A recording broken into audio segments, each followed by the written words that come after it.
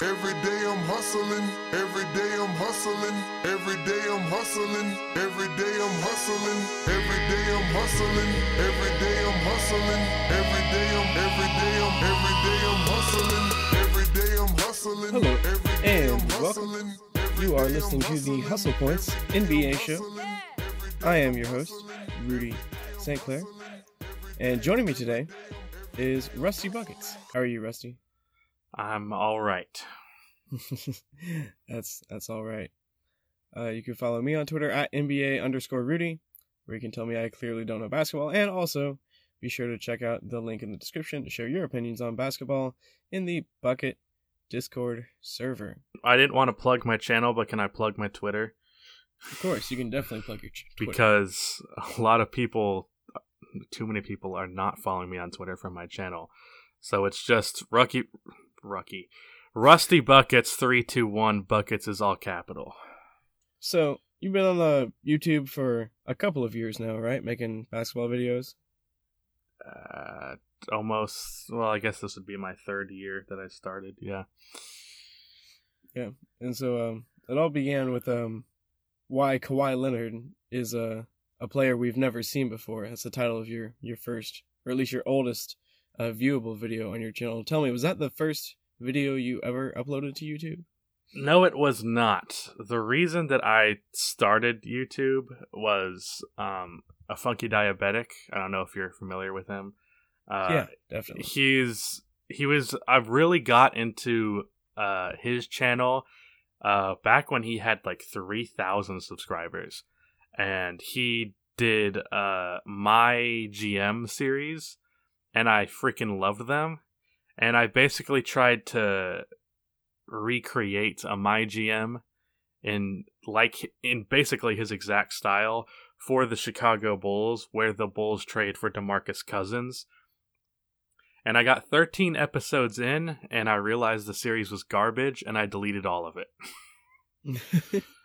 And so, did the Kawhi Leonard video immediately follow, or did you take some time off of YouTube? Right. No. Right about the time that Funky started expanding outside of just My GM videos and started talking about NBA general stuff, I was like, all right, I'm just going to be a direct copy of this guy and do the same exact thing. And I'm going to talk about Kawhi Leonard because I wanted to talk about Kawhi Leonard. And I get comments all the time that say I am a Funky ripoff. Yeah, I've seen you hearted or like super liked, whatever you want to call it, a few comments like that on some of your older videos. Yeah. Doing some research for the interview here.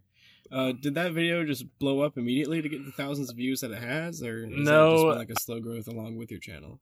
I had a video called "Why Kristaps Porzingis Could Be Better Than Dirk," and I don't know if I stand by that anymore. But I also wouldn't say it's insane to think that, possibly. But that video hit 3K views, and obviously as a channel with 20 subscribers, that had me going nuts. And then a week after that Kawhi video, I literally woke up with it. It had 200 views, and I woke up the next day with it having 16,000. And then it's pretty much grew slightly from there to the point where it has I think it has 30-something thousand views or close to it. Yeah, if it was either 30,000 or maybe even 50,000. For some reason, I'm picturing 50,000. I think maybe last time I saw it, but it's not like I'm scrolling down my channel to see what my first video's views look like. Right. No. If you're listening to this and thinking about watching that video, don't. Yeah. I've seen you comment on a lot of your older videos saying they're not very good, but I disagree. I think there's a lot of merit to them, honestly. That was back when I had like a couple hundred subscribers, and I was trying to make sure that anyone who watched my video subscribed. So I was like, this is garbage, please don't judge me by this and watch my other videos. Basically trying to deflect them from that so that they would actually be interested in subscribing. Also, anytime I got a comment, I'd be like, thanks for the comment. Can you subscribe, please? I'm desperate. I mean, that's what you gotta do. You gotta now I don't give a fuck at all if people subscribe to me or not. Like, well, I mean, I do, But like, if someone comments because they disagree with me, they're like unsub. I'm like, all right, bye. I don't give a shit. Yeah, which is liberating. Yeah, you gotta be a kind of laissez-faire in how you treat your subscribers sometimes when they are so bold to be like, you know what, I'm just gonna not even support. What you annoys anymore, me, what annoys me is when they support every opinion you have, and then as soon as you disagree with them, you act like you insulted their family. Like, I got a comment like that on my Brad Stevens video. I had a guy who was supporting the channel forever, and he goes, I cannot believe you would say that Brad Stevens is slightly overrated. You are the worst person in the world. Yeah, I mean, fans are nuts most of the time, but I think it really comes to show that a lot of viewers that come to YouTube and podcasts and everywhere else in sports media are often looking to come and borrow opinions. So if they don't plainly agree with you, then they're not going to watch you anymore, because people like having their opinions reinforced. They don't like having people disagree with them. And right, I'm completely guilty of that on the political side, but basketball, I like to see other point of views. See, I feel like it's one thing to have certain convictions about something as serious as a certain specific political points of view, right? Like, if you have conviction about that, then it makes sense to believe that the other side is just plain wrong. But when you're talking about basketball, it's subjective. It's something that's just pure entertainment, right? It's like art. There's no pure right or wrong to it. Like, that's sort of what we got into when I was talking to Emio in the Storyteller interview, is that a lot of people seem to want to be right all the time when they're arguing, including their sports feelings. And so when you can outsource that, it's easy. I mean, I can't exactly have a high horse here, because I'm pretty much in the same regard. I like being right. I almost thought, I didn't tweet this, but like, I almost tweeted like, I don't love making videos about basketball as much because I love basketball as much as I like arguing and about being right. Which is fine. I mean, you can use the game of basketball at its will, and the basketball gods themselves, they won't care. They're loving gods, I like to think, the basketball gods. Tell me, your next video was a what if hypothetical history type of video. Not your next video exactly, but the next video to do fairly well on the channel. It was a what if Chris Paul was traded to the Lakers. You then found more success with other what if videos, and can you tell me a little bit about the process of composing a hypothetical NBA history? There's a reason there has not been a what if on the channel in a long time, despite the fact that I get asked nearly every damn day to do one again, is because they're a nightmare to make. Mike Korzemba touched on this, I believe, talking on Twitter or something like that. Maybe he even mentioned it in a video of his. But the thing about what ifs is they're so fun in your head, and then you write the script and it's still fun, and then you record it, and then you start recording the clips in 2K, and it's still kind of fun, and then you realize you have to make a shit ton of graphics for the draft and stuff like that. Or if you want to be even more fancy and add other graphics, which I decided to do, which was dumb, even though it made the videos better. But they get tedious, and it gets to a point where you're just like, I have to power through this. And as a content creator, if you make stuff that you don't enjoy, even if you enjoyed it at the start, it's going to come across and the video is going to suffer for it. And it's not going to be as good as it could be. As for the process, after I just bummed everybody out, the process, a lot of people ask me, like, do I sim stuff? Like Mike Korzemba, who is the godfather of obviously what ifs and also NBA YouTube. For what ifs, my process is I just think about it. Mike Korzemba does this thing where he has this website. I haven't looked what it is, but he like simulates like history by changing things or something like that. And then he makes a video off of that, and maybe he changes things here or there. I just wing it. I honestly go with what is most fun to me, what would be the most interesting. Those videos are more about entertainment than any other type of video that I make. And most of the ones in the past, I regret a lot of the decisions that I put in there. Like the What If LeBron Went to College one, I had the Orlando Magic become the most stacked team of all time. I believe at one point their starting lineup was Chris Paul, Kawhi Leonard, LeBron James, Chris Bosh, and Marc Gasol. I made a super team. It was ridiculous, but everyone would say Orlando ruined the NBA. Yeah. Because, in that scenario, he gets drafted in 2004 instead of 2003. The Orlando Magic have the first pick, and they make the obvious choice.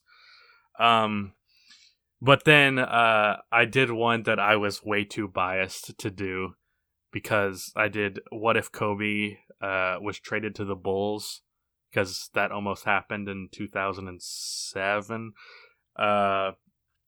And Kobe is my favorite player of all time, and I'm a Bulls fan, so I was too biased in two different directions at the same time, so I ended up having them win 5 championships in like 7 years.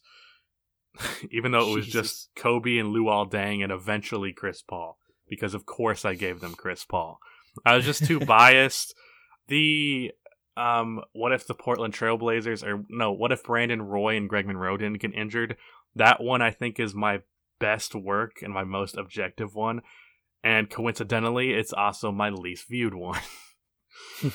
That's usually how it goes on YouTube. You put in work to a masterpiece, and people just don't show up for some reason because your SEO wasn't good enough, you couldn't clickbait well enough, thumbnail wasn't pretty enough, something. That's what I'm terrified of with the Goatmentary. Yeah. Why don't you go ahead and tell me a little bit about the Goatmentary? Well, I've pretty much explained this on Twitter, but if any of my subscribers are coming over and they don't follow me on Twitter, which they should at RustyBuckets321, if they don't follow me on Twitter, they wouldn't know that the Goatmentary is basically a documentary, which I almost feel pretentious saying documentary because I'm just some guy, but a documentary on the GOAT debate. Not on who is the GOAT, but the actual debate. Like, how people talk about greatness, what defines greatness, and I talk about 9 different players in the video who I consider to be the most talked about guys for GOAT. And I'm sure a lot of people are going to look at that list and see Kobe and Tim Duncan, who are 2 of them, and be like, what the hell? And they're probably going to call me biased for putting Kobe in there. However, in my video that was in defense of Kobe's legacy, I said that LeBron James is better than Kobe, and all of the comments was Kobe stans coming from me saying he's a top 2 player of all time. So clearly, regardless of my opinion, many people have Kobe as one of the greatest players of all time, or even the GOAT. So regardless of if you agree with that or not, I'm getting defensive already. Regardless if you agree with that, he should be on that list. So, of all the candidates, there's Bill Russell, Wilt Chamberlain, Kareem Abdul-Jabbar, Magic Johnson, Larry Bird, Michael Jordan, Kobe Bryant, Tim Duncan, and LeBron James.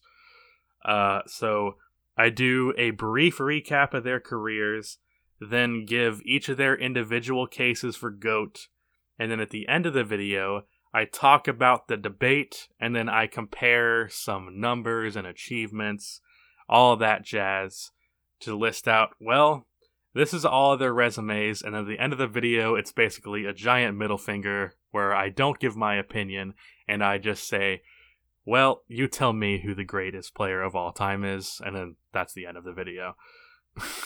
Oh, no, that's, that might be a metaphorical middle finger to some, but I strongly disagree. I love that sort of ending because it turns the responsibility on the viewer.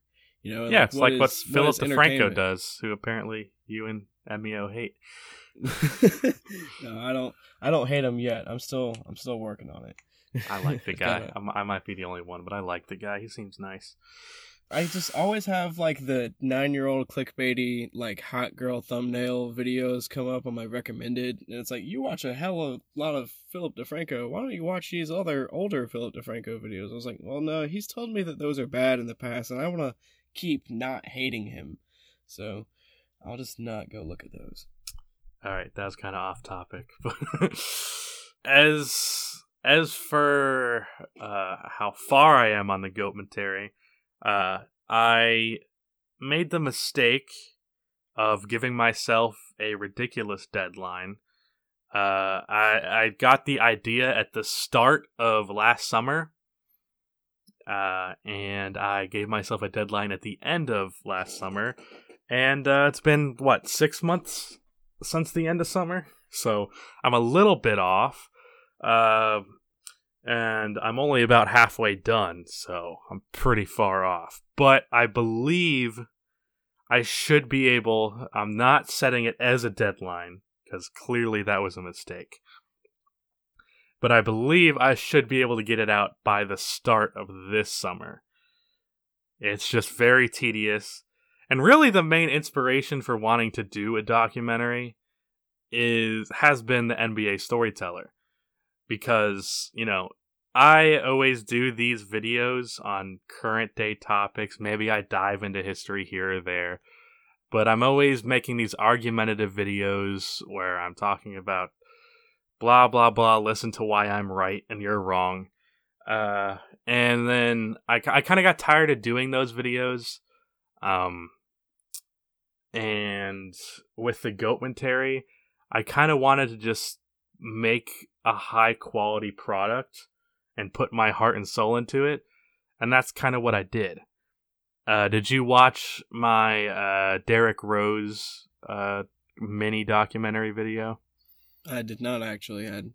Wow, you're a terrible person. I know. No. But the Goatmentary is basically going to be like that for the career recaps.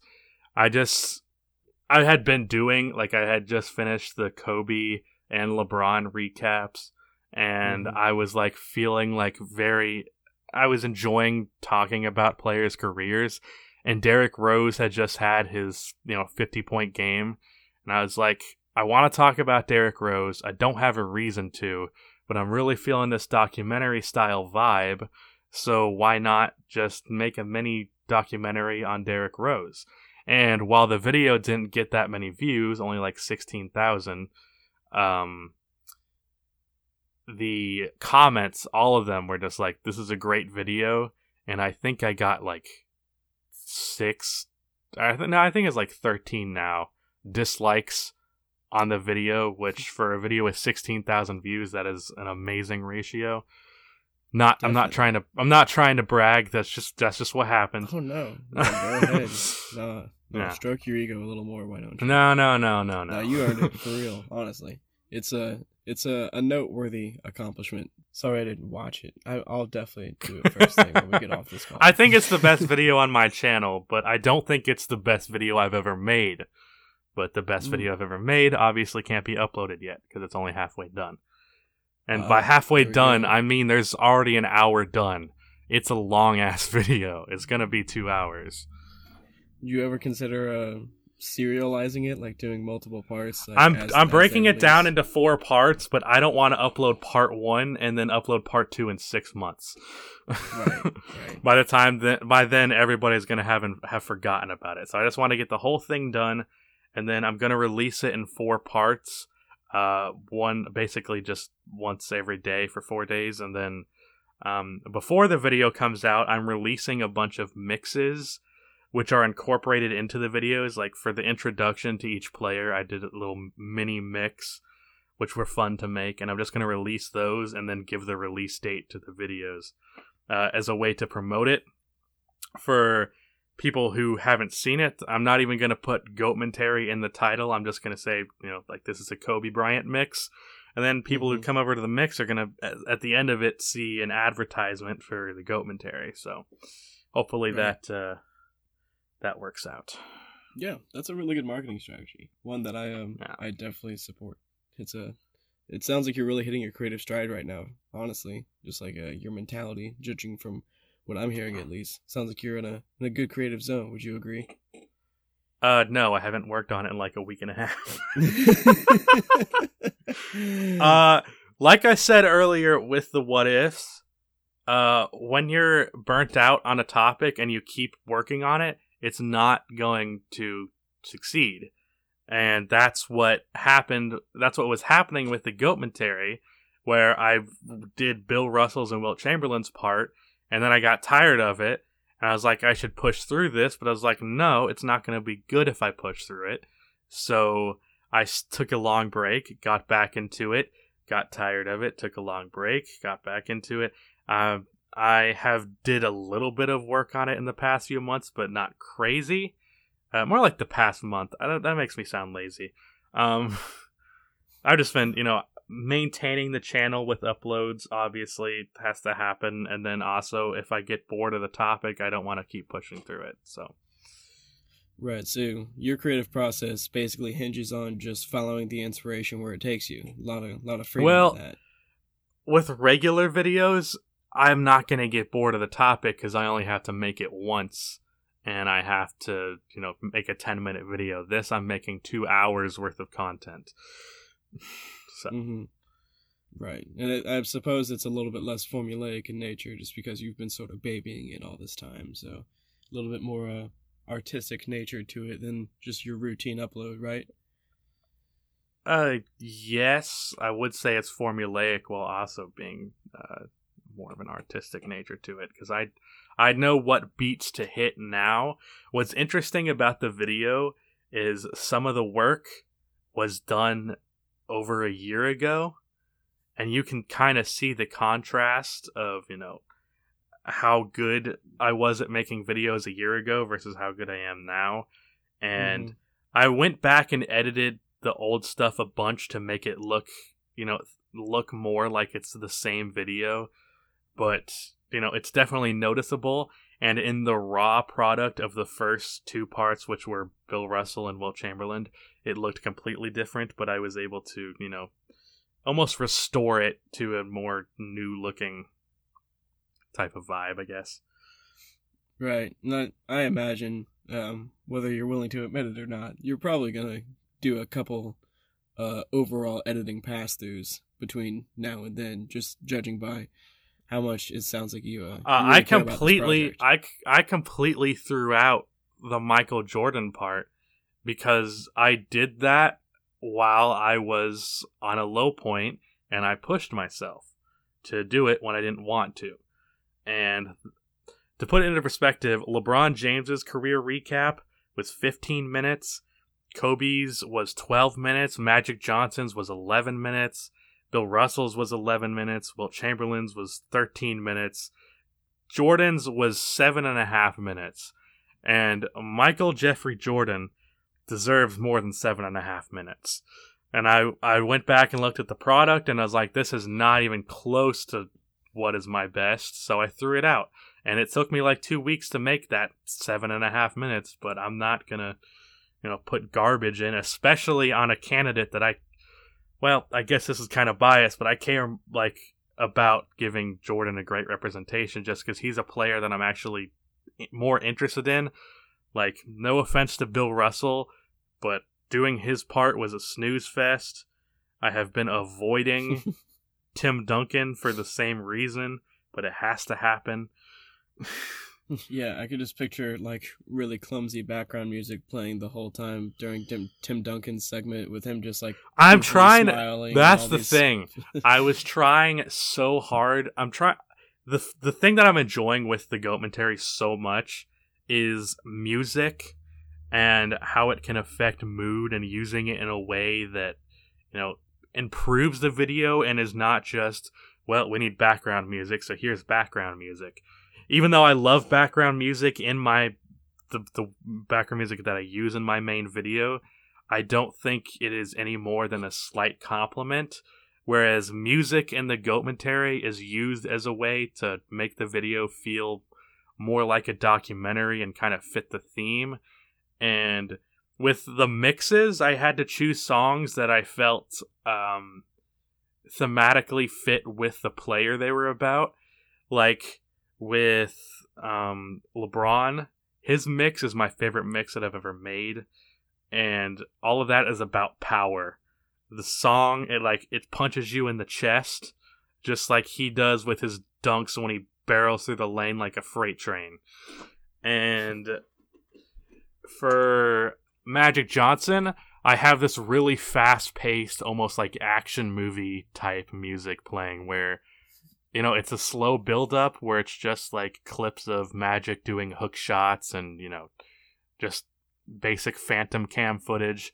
But as soon as there's like a drop and it's a black screen, and then it picks up and shows him doing crazy shit on the fast break when the music is crazy fast-paced, and I love it. With Tim Duncan, I really struggled because I'm like, what the hell is the theme of Tim Duncan? I mean, you could just put some Nat Geo tunes behind the. I was like, just a old dude on his porch strumming at a banjo. Like, that's all I got.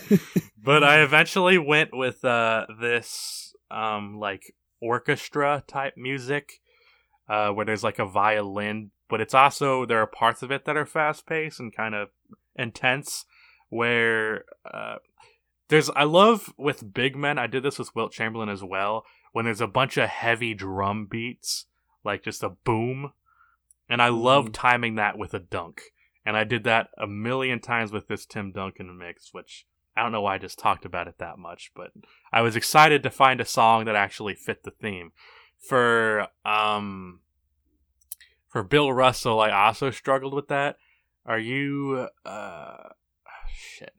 what's the name of the song? Hurt by Johnny Cash. I know it isn't originally by Johnny Cash, but his cover of it. Have you heard that song? Yeah.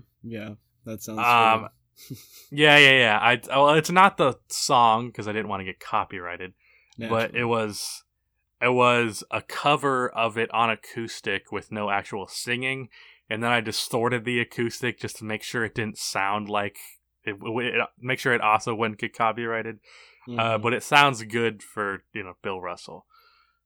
Yeah, that's the creative freedom you have. You're allowed to do that. I love having fun with videos, and I have fun with this one. But when I do it too much, then it no longer becomes fun. So I want to make sure I keep it that way. That's good. That sounds a good method. What do you I feel like 2019 is the year of creator burnout. I feel like I might have heard that somewhere else. It sounds like you have a lot of mixed feelings about the idea about burnout. What are your feelings about burnout? 2019 was not originally going to be the year of burnout for me until I got a camera for Christmas, and I've been doing face cam videos. And the great thing about face cam videos is I'm able to get a lot more videos out because the editing job gets done in half the time. So as far as video editing and freaking cutting audio clips, which I hate, which I guess I still have to do that, but I just wanted to point out that I hate that. Half the video is just my dumb face on camera, so I don't have to edit that shit because it's and just your jean half. jacket. Yes, I'm gonna make that a staple. Emio literally recommended that to me. He was like, "You need to make yourself known for the jean jacket." Yeah, I think I saw the exchange on Twitter. That's why I bring it up. Yeah. It's going to be the meme of the channel, in your words. I'm not going to wear it in every video, but I will wear it. I've wore it like 3 times now. It's a damn good jacket. Which is funny. I didn't tweet about this, and I don't know why. I have been recognized twice in my life as a YouTuber. One time wasn't because the guy recognized me. It's because he was sitting next to me in my history class, and he saw my desktop, and I had a bunch of thumbnails, and then I had the Goatmentary video on my desktop, and he read it, and it said Goatmentary. He's like, "Holy shit, I'm sitting next to Rusty Buckets." But then, like 2 weeks ago, I wear this denim jacket all the time because I love this jacket. 2 weeks ago, I'm walking on campus, and a guy stops me and he goes, sorry if this is a weird question, but are you Rusty Buckets? I'm like, yeah. He goes, I probably wouldn't have recognized you, but I saw that denim jacket, and I knew that was you. So I got recognized, not because of my face. I mean, that helped, but the denim jacket is what sealed the deal for him to be like, that's fucking Rusty Buckets. Awesome. Yeah. So, let me ask you this. Do you still stand by the all-star max per team rule that you proposed half a year ago, where certain teams have certain restrictions on the number of all-stars that they can sign based on the number of all-stars on their roster and other things? Like, I get the general idea, but you still stand by the exact proposition you made 6 or 7 months ago? That video completely blew up my channel, but do I still stand by it? I go back and forth. Like, sometimes I'm like, that's kind of unreasonable. You shouldn't put a cap on how good a team can get. And then I watch DeMarcus Cousins dunk all over somebody, and I'm like, man, fuck this. Just, I can't give you a for sure answer there because I go back and forth. Given a chance to redo that video in a different way, I definitely would. I might have called DeMarcus Cousins a pussy a little bit too much in that video. I was angry. I was coming back from eating dinner with a friend, and he was dropping me off. And I just looked at my phone and saw Woj tweet, DeMarcus Cousins has signed with the Warriors for 1 year, $5 million. And I literally screamed, what the fuck? We almost got into a car accident because I startled him so much. And I got home, and I worked for 14 straight hours to get that video out. Damn, that's quite the shift. But I don't know if I stand by it anymore.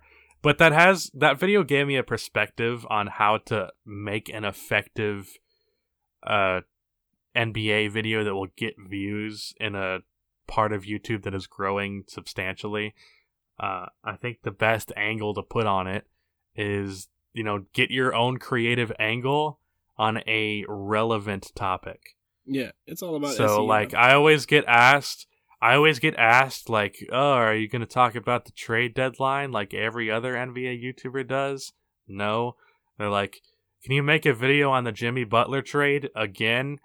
No, because I don't have a unique angle on it. Dude got traded. That's cool. Like, I don't want to crank out the same generic video that every NBA YouTuber makes, and I'm not throwing shots. I'm just saying a lot of those guys have more subs, so they can afford to put out a video that's maybe not going to get crazy traction. But I feel like with every video that I put out, I'm trying to shoot for the stars with it, just because I'm trying, I'm at the point where I'm hustling, no pun intended, to try and get this channel to a point where it can be a career for me, because college is a nightmare. So I can definitely agree. College is a nightmare. Yeah, so every video that I'm putting out, my goal is for it to blow up, and then I get a mini depression that it didn't blow up, and then I get back on track. That's the cycle. That's how you get hooked in. That's how you get addicted to the creative process. Basically, my video making process is it takes me 3 to 4 days to make a video. Then I upload. Then I take a day of depression, and then I get back on to making a video for 3 to 4 days. It's just like any other regular day job. The job comes with less depression than most day jobs, so I can't complain. I mean, I make enough money for a college student who lives with his parents, so I could actually be making what seems like a lot more money, but for whatever reason, I decided to buy a car that was $10,000. I feel you. So I have a $200 a month car bill, which is fine now, because YouTube, I make enough money to pay that, but in a few years that might look bad. But because $200 is a lot if you don't have a high paying job. Yeah, you ain't gotta tell But me, if it's man. if it's the only bill that you have, then you can live with it. Yeah, for sure. Ironically, right after I bought that car, I had my worst month on YouTube since getting a decent following, and I only made $500, and 25% of that goes to tax. So I was very much panicking because I had a $200 car payment and I had like $50 to spend for an entire month. Yeah, that's the way it goes sometimes, man. You make the big baller Perfect YouTube money, timing. and then Perfect it all goes timing. away. It's a very volatile industry. Yeah.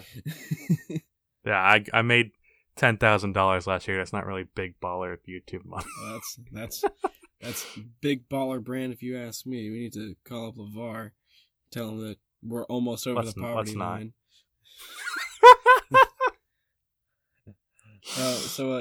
I'm over the poverty line. Look at me, bitches. So tell me this. Another thing that I've noticed in an older video of yours that I want to know if you still stand by. It's really just a I hate my older videos. Why do you keep bringing them because up? it's fun. And I want to make you as uncomfortable as possible. That's the goal. You're doing the same thing you did with Emio, where you brought up the Kobe flinch thing, and he got all emotional again. Right. The man just got over I'm it. trying to. I have emotionally made it past my old videos, and you're bringing me back. I'm trying to harm you as much as I can. I hope you don't. All right. What were you gonna destroy me with? It's hardly a destruction, but do you sincerely believe that fellow takesmen like Skip Bayless and Nick Wright and Colin Cowherd, that angle of sports media, what I would call the pure contrarians, would you say that you believe that they believe 100% of the words that they're saying 100% of the time, or do you think that they're at least some percent full of shit? I think they believe 0% of the words that they say 100% of the time. That's good. I mean, my whole NBA media video was shit talking them for a reason. These guys make hot takes for the sake of making hot takes. I don't believe...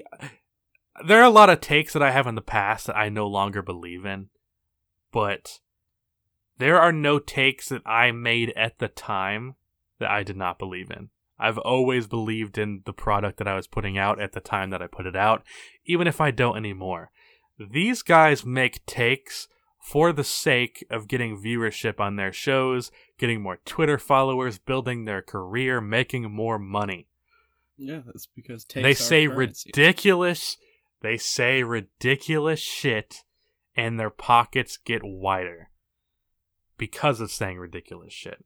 Skip Bayless has built a career off of bashing LeBron. Do you really think Skip Bayless thinks LeBron is this fucking bad? Or is he building his career off of that? The man makes millions of dollars to do what everyone else on Twitter does and says, oh, fucking LeBron's terrible, blah, blah, blah. He's not a top 5 player of all time. Give me a fucking break. He does not believe that, but his wallet believes that. I guess the secret sauce is that Skip has been doing this sort of thing for, since before Twitter. He's the godfather of it, of making bullshit takes for the sake of, gain. Both monetary and popularity and career, all that shit. Yeah. I guess when I watched your video about it, there was just one line in there. I don't remember what it is. But you basically dissected a statement by Skip or someone else where you said, this means that he literally believes this, this, and this. And there was one that I do remember in particular where you're talking about the famous Colin Cowherd top 10 where he put Klay Thompson in there and said that he's a D-Wade with a better jump shot and another 3 inches. You should probably clarify that means height. Right. 3 inches in height. Again, this is a family-friendly show. Yeah. But see, when I hear Colin Cowherd say that, I guess I'm just a little bit too kind. I want to be charitable in how I hear out the argument. How are you kind to Colin Cowherd?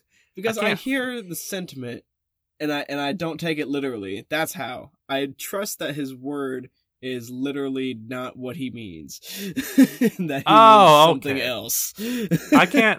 I can't tell who's worse between him or Nick Wright. Yeah, Nick Wright is like a whole nother breed of worse because there are times where he can make a borderline logical argument and then just take a way big left turn and go for the home run swing at the take and just soil it. Yeah, Nick is the polar opposite of Skip Bayless. And at first, I had never thought that they had talked to each other. But, like, I was getting my hair cut a few months ago, and I fucking saw, because I go to Sports Clips because I'm a white guy. I go to Sports Clips, and I see him just sitting there on First Take or whatever the fuck the show is called. They're all the same thing. Just a bunch of people sitting around a table jerking each other off. Classic. Family friendly. And I saw them sitting next to each other, and I'm like, how are they not tearing their heads off? But then I was like, oh yeah, they're both just arguing with each other to snicker behind doors, just laughing at the fact that they are making millions of dollars doing this. I make at best $1,000 a month. It's so like I don't have as much pull. Well, at least it's an honest $1,000 a month. You know, it's Yeah. I'd take some lying millions, to be honest. Well, you know, you and most people, I like to think, we just don't have the opportunity to pull the trigger on being a fraud. we're all too good. That was Something in us just makes us want to be good for some reason. That's a way to put it. Man.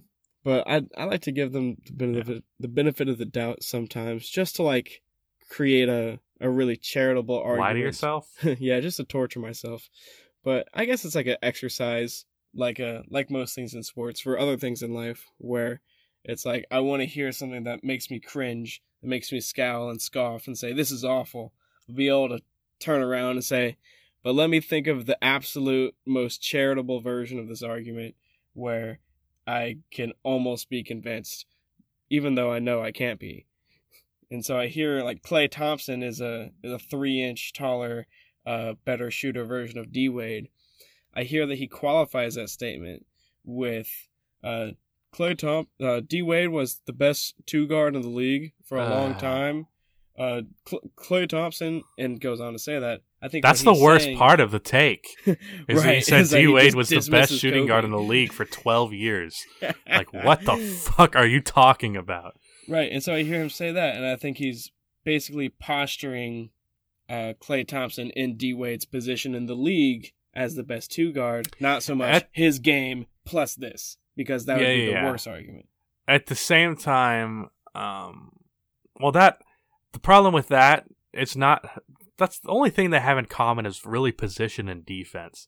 And the problem with that is saying he is D Wade, but 3 inches taller and a better shooter, implies that D Wade is less of a player in his prime than Klay Thompson is. That's the problem with that, because he's saying he is Dwayne Wade plus 2 things that are an improvement. So the logical conclusion to that apparently is he is better.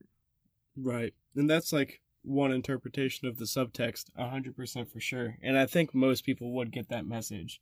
But at the same time, we're indulging in exactly what he wants us to do. We're sitting here fucking bickering about this stuff. And that's the best part about it, is that it rivets us. It gets us in this engaged discourse mode where we're like, all right, we have to sort this out. Even when I know what they're doing, I'm still fucking doing it. I don't watch their shows, though. Neither. I don't even have cable, so but, I don't have nor do I want it. So, but that video got like 120,000 views. Bunch of people have seen it. Those guys got more exposure because I was talking shit about their bad takes, which is what they want me to do. Hey. My head hurts. You expose them to 120,000 faces, which probably already heard of them, at least in some capacity. You may have been able to convince some of those 120,000 people not to tune into their bullshit. But I think they do serve a purpose, and if people want to be entertained by it, then let them. If people want to parrot off those bad arguments from these hot takesmen, then let them. And then just let the more rational sports fans come and engage in the discourse and take him down with logic and reason. Logic and reason doesn't win. Logic and reason might not even exist. One of my favorite ways to gauge where people feel, like how people feel about LeBron, is who do they like more, Nick Wright or Skip Bayless? I feel like you could reverse engineer that too and figure out how they feel about Nick Wright and Skip Bayless by asking them about their feelings. How they feel about LeBron James, yeah. Like I mean, you can like LeBron without liking Nick Wright deep throating the guy. The old bronsexual. Yeah. I hate that shit. Those names that they give. Yeah, but I mean, fair. What was I gonna say? It's funny because in that video and in the comments, there are so many people that are like, Skip Bayless isn't that bad, or Nick Wright is actually pretty decent. And I'm like, wow, okay. And I had a guy like, Skip Bayless is completely right. LeBron James is not a top 5 player. I mean, you talked with Emio on this phrase that you don't know basketball. But if you don't think that LeBron is a top 5 player of all time, at this point, you clearly don't know basketball. Yeah, that's the truth. That's the question I wanted. That's the question I wanted to pose to you, and I'm going to pose it to him as well. Is there has to be some people that don't know basketball. I talk to them all the time, and I don't use that phrase because Emio has made it impossible to use that phrase now, because then I just sound like a douchebag. Thanks for that. But I've also had people tell me I don't know basketball, so I don't know. But there's some people that just don't. Like, I've heard people say Jerry West was a better point guard than Magic Johnson, and I'm like, you don't know basketball. Yeah. Well, that's the thing. It's like when you engage in the you don't know basketball, or you clearly don't know basketball type of conversation, it sort of has this built-in premise of I am coming at you to prove that you're wrong, and it doesn't allow for the even the slightest chance that the other person is right. And so when the other person is only going to be proven wrong based on the messaging that the other person is putting forth, they're not going to engage in that conversation. They're not going to listen. They're not going to learn. And I have whipped out that phrase a few times. Not any times after him pointing out that phrase in his videos, but in the before times, I just made that sound like it was in the before times. In the before times, yeah. But before basketball, when there was only balls and baskets, we would never put them together. Yeah, that sounds oddly sexual. There's been enough innuendo. You're already whipping shit out and talking about length. Shit. I've used the phrase a few times, but I always indulged in conversation with the person first. The only time that the phrase seriously annoys me is when the first reply to the person's message is you don't know basketball. Like, at least indulge the guy and ask him why he's saying what he's saying before, just saying you don't know what you're talking about. Right, and that's the right thing to do. But I feel like 80% of the time that the old ICDKB gets dealt is on that first reply. I know, but like after I have talked to a guy for 40 straight tweets and he still refuses to agree with me, which ironically I'm doing the same shit because I'm not agreeing with him. We're both being stubborn, but because he's not doing it, he's the stubborn one. Because of that, at a certain point I just get tired and I'm like, fuck it, you don't know basketball. Now I just don't reply anymore. Now I'm just like, whatever. Clearly we're both not going to agree with each other. I'm not talking about it anymore. Well, if you want to hunt down Rusty on Twitter and try to force him to reply to you and to change his opinion, you could do so on Twitter. What's your handle again? Rusty Buckets 321. Rusty is with a capital R and Buckets is all caps. Although I can't imagine there are any other Rusty Buckets 321s, so I don't know if the caps matter. Nah, I don't think they do. I feel like caps only matter in passwords these days, and URLs. But let's get into this a little bit. Tell me about how your basketball fandom began, and especially how that's tied to your Bulls fandom. This is a safe space for Bulls fans like yourself, where you can vent and cry about, even if you need to cry, you can. I'm good. You can do whatever you need to in this space. This is a Bulls safe space. Go ahead and vent out all of your Bulls frustrations. Do you want me to talk about why I became a fan first, or do you want to just let's start with that. Yell into the mic. Let's get chronological. Let's start with the good times. How you become a fan, and eventually get into the sour, bitter times that is living. I still haven't today. bothered figuring out which game it was, but in a series versus the Brooklyn Nets in 2013, Derrick Rose. It might have been 2012. I think it was. Yeah, because it was the season after he had torn his ACL, and he had been out for the entire season. Nate Robinson was the starting point guard, and because of this moment that I'm about to tell you about, he will always be one of my top 5 favorite players of all time. In that game, Nate Robinson. Actually, I'm going to look it up because I want to be precise. Nate Robinson went absolutely off against the Brooklyn Nets. And this wasn't the first NBA game I'd ever watched. And I was a huge fan of basketball. Like, I enjoyed playing it, but I wasn't a fan of the NBA. The only NBA that I had watched was Kobe highlights because I wanted to copy his moves.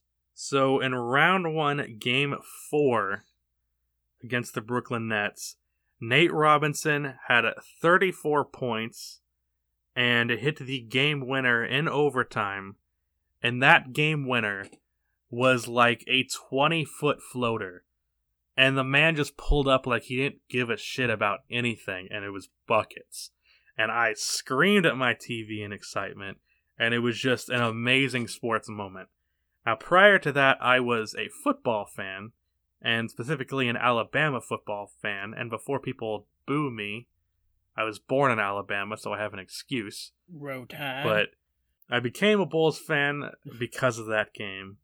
I hate everyone from Alabama, but I love Alabama, so I have an odd situation with that when I come across other Alabama fans, because I'd very much hate many things about the South, but I've lived here my entire life and I hate the cold, so probably not going to leave. But yeah, I was a football fan, and I was a football super fan, and I really wanted to be a football player before that, even though I had indulged in basketball. But in that game, I was like, oh shit, I really I should be playing basketball. And I was on the basketball team because I failed to make the football team because I was Butterfingers, as I said before. But I was a bench jockey for my first year, so it didn't matter. But that gave me a passion for basketball, and I keep referencing MEO on your podcast you had with him, but whatever, I'm going to do it again. Because he was talking about coaches, it reminded me of my 7th grade coach. He was an absolute dickhead who hated me because I was 6'1" in 7th grade, which I was the tallest guy on any team in our entire division by a mile, and I played like a guard. Like, I shot threes, didn't know how to rebound, couldn't block a shot to save my life.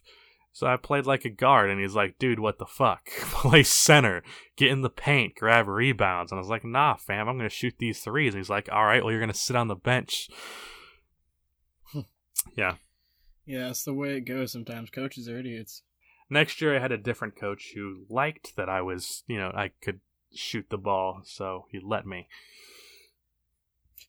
Yeah, it's kind of unbelievable that the coach would say no to a scorer, but I've seen it happen more than once in the past. He was the typical hard-ass fundamental guy where he's like, if you're not going to rebound and play defense, you're not going to play. I'm like, whatever, dickhead. Yeah, you're old Jim Boylan, right? Yeah. That's where I get that from. My favorite line in that fucking video I did is that Jim Boylan is a hard ass, but he's also a pushover at the same time. Yeah, that's quite the enigma, especially for an NBA head coach. Yeah. So that's how I became a fan. Yeah. How do you feel about Bulls fans in general? Like as a community, you're Bulls fans. I can't stand Bulls fans. fans. And maybe it's because I come from a unique angle where I have not seen a good day. I've seen okay days, but I haven't seen a good day in Bulls history.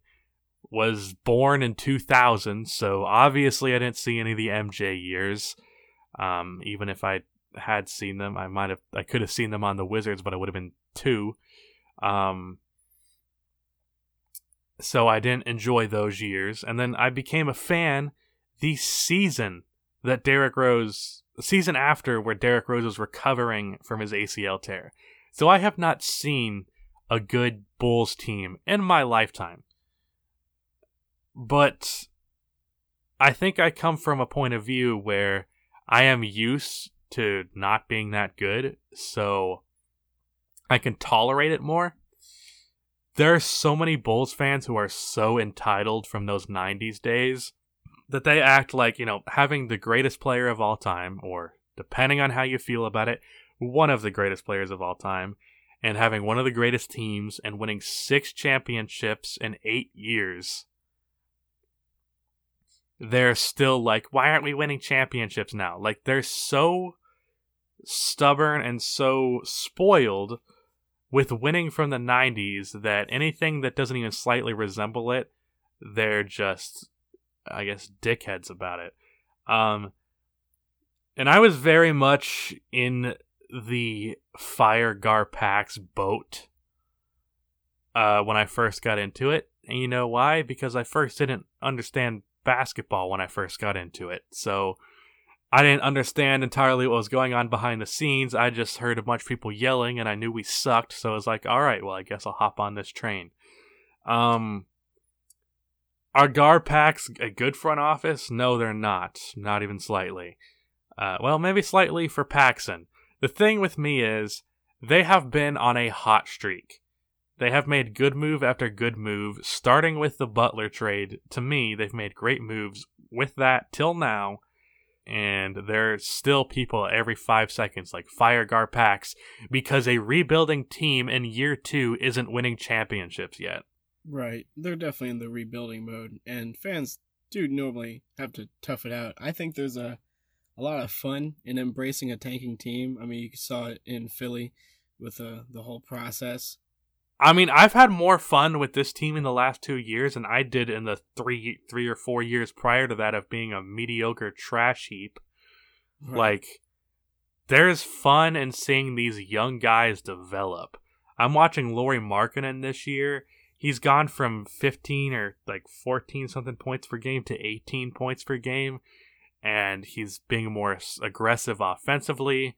I watched Zach LaVine this year. He's become a great scorer. He was apparently on the trade market. Wendell Carter Jr. has been a good rookie. He was, but I didn't think that was a serious thing. I thought they were just like, let's see what we could get. Because there is some questions about his fit with Markkanen, who is clearly the best player on this team right now. Yeah. But Zach has, gotten the touches of the best player on the team. Plus, Lauri's been hurt. Not presently, but in the he's only played 33 games this year. So still working his way in. Y'all have a really young, good front court, a lot of potential there. I could see y'all actually being a pretty good team in a couple of years. Yeah, but people don't. That's the thing with Bulls fans is they don't want to wait a couple of years. They want now. Yeah. Maybe it's something about Chicago, but so many Bulls fans were like, trade Lauri, Wendell, Zach, and Chris all for Anthony Davis. And I'm like, are you stupid? You're trading your entire young core for Anthony Davis, who is going to leave.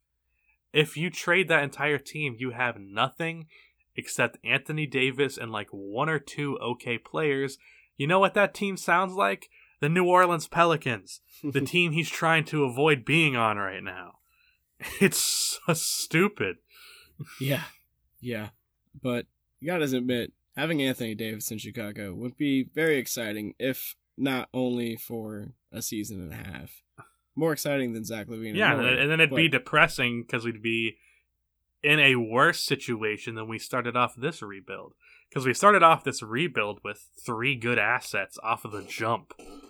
Most rebuilds do not start off like that. Right, you normally get maybe 1 extra draft pick.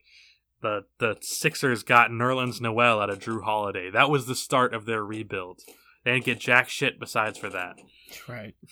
Nerlens turned into a fake first-round pick.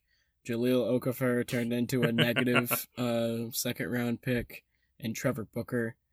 I mean, rebuilds have bumpy roads ahead, but, sometimes you turn into the Celtics where you barely even have to lose to rebuild. And this rebuild has been smooth sailing. There has not been a really negative bump in the road since trading Jimmy Butler. Things have only seemed to improve, besides for Jim Boylen being hired. But I don't think that move really matters in the present. And I don't think he'll be here long term, nor does really anybody. So it shouldn't matter. Just like the Jabari Parker signing looked bad on paper, but we were able to trade him for Otto Porter Jr., which I think was an okay trade.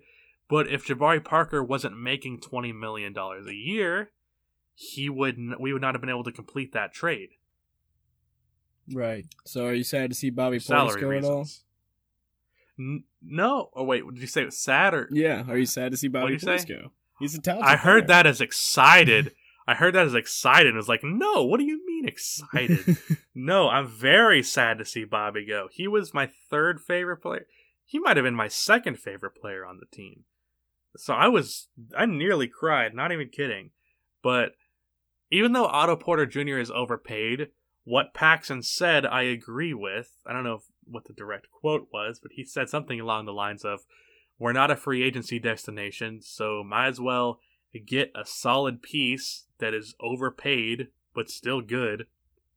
You might as well just deal with the consequences of that, because it's not like Kevin Durant's coming this summer. Right. And Otto Porter's a good, really versatile player who has value on the market. That's the thing that I tweeted about this. Maybe you saw it. I hate when people see a guy who's overpaid and go, he's a bum. Because they look at the pay grade and go, well, that's not a $28 million a year player. And that's correct. But not being a $28 million a year player doesn't make you a bad player. Otto Porter Jr. is overpaid by about $10 million a year. That means he's still an $18 million a year level player. He's still a damn good sharpshooter. He's still a good defender. He's a somewhat good shot creator. He fits well into any offense. I think this offense in particular, he could average like 18 to 20 points, because one thing that Jim Boylen knows how to do is he knows how to get shooters open. He knows how to use shooters properly. Lauri Markkanen shot like 4 threes a game under Fred Hoiberg, and he's been shooting like 7 or 8 a game under Boylen. So clearly that's the one positive with Boylen, is he has embraced 3-point shooting, and he knows how to do it correctly. I think Otto Porter, the same thing. I don't know what his attempts were in Washington, but from what I saw from other Wizards fans was that he wasn't really being used to his full potential, and I think the Bulls could use him like that. I don't think it was a bad trade. I'm very sad to see Bobby Portis go, though. Yeah, I would definitely rate that trade pretty highly for the Bulls. And for the Wizards, it's really not that special, but we're talking about the Bulls right now, so... No, I disagree. Bobby Portis is their long-term starting power forward, and I fully believe the guy has star potential. Bobby Portis definitely can get a mean look in his eyes sometime. He is the guy who cracked open Nikola Mirotic's face or whatever. So, which I was happy about because I hated Nico. Still do. What's wrong with Nico? He was bad when we were trying to be good, and he was good when we were trying to be bad. So basically, he fucked up everything that I wanted. So I hate him. It's perfect. It's basically like almost a little bit like Jimmy on the Timberwolves. How did you feel about Jimmy when he got traded? Which time? I guess both. Let's see if there's any contrast there. the second time he got traded, like to the Sixers, I was still in defense of him. And then the rumors came out that he was having issues in the locker room again. And I was like, all right, there's clearly something going on here. Even though those seem to have mellowed out. But when he got traded from the Bulls, I was ready for it to happen. He was my favorite player, but I knew it was for the best of the team. Jimmy is probably, at best, the second best player on a championship team, and we were not going to win anything with him as our focal piece. So I was sad to see him go, but I'm also rational, and I knew that it was the right move. And I was very happy with the trade package we got. Yeah, y'all got a nice return for him. It turned out to be Laurie, Zach, and Chris Dunn for the most part. I don't know. Yeah, we also gave them the 16th pick, which kind of pissed me off. Yeah, but it's like it seems like y'all didn't really need to do that. But like, would you have? We didn't, but we did. Yeah, I mean, maybe you could just say I mean, you not paid the we. 16th pick. I'm trying to stop doing that. Yeah, I think that's something we, pointed out in one of his videos, that fans tend to associate themselves with a team. I know it's wrong, but I still do it. I think it's fun and harmless. I don't think it's even wrong. I'm cool with wrapping it here if you are, unless you have anything else you want to dig into. We did want to talk about the trade deadline. Oh right? yeah, let's get a little bit more into your feelings about the trade deadline in general. Not even just the Bulls side of things, but a little bit of everything. You're not just a Bulls guy. You're an everything guy. I think even more than being a Bulls guy, at least from what I can tell. I care more about the NBA as a whole than I do the Bulls, which I sometimes struggle with that, where like I'm like, damn, the Celtics look really good in the future. I love Jason Tatum. I love Kyrie Irving. And I'm like, oh shit, this is going to be our rival in a few years. See, they're going to be the team to beat, and we're going to be... Yeah. So it's like I'm watching these teams build up, and I'm like, damn, that's a really fun team. But at the same time, my team's fucking struggling with this. Yeah, that's why I just gotta isolate your hatred for other teams to when they're playing your team. Otherwise, it's all love. I don't hate any teams. There's no teams that I hate, and there are very, very few players that I hate. So that means that there are some. Who are they? Nico Mirotic. Right. Okay. Now, can you hear that talking in the background? No. Okay, good. Nico Mirotic, Zaza Pachulia. I don't think that needs explaining. Right. Basically, any player who is dirty. I always struggle with Patrick Beverley. Because as someone who loves role players, I have to like him because he's an amazing defender and a great shooter and a good playmaker. But even though I think he really is a tough guy, I think he does that tough guy routine and tries it way too hard. You know what I mean? Absolutely. Like, remember when Stephen Curry flexed on him and he just pushed the ball away and got up all in his face? I'm like, just don't be a little bitch. That's what it is to me. If you're faking being tough or like getting all on someone's face for no reason, that doesn't make you tough. That makes you a bitch. Now, don't tell Patrick Beverley that I called him a bitch because he would kick my ass. But oh, I won't pass the memo. But that fake tough guy thing annoys me, and I think most of the time it is real with him, but when it is fake, it's apparent and it annoys me. Yeah, it's definitely obvious. I mean, anytime it happens on the court, it's basically automatically fake because you know these guys aren't going to put their profession at risk. As an instigator, I think Beverly is actually insane, so most of it I think is real with him. Well, I really don't like Draymond Green because he talks like he's the best player in the world when in reality he's a okay role player that became amazing in the Warrior system. I tweeted, there's another hot take for you that you're asking. I tweeted that you could replace Draymond Green with PJ Tucker, and I think the Warriors wouldn't be any worse for it. Wow, that is a super hot take. That's super hot. I think they'd be. Take. I think they'd be a better.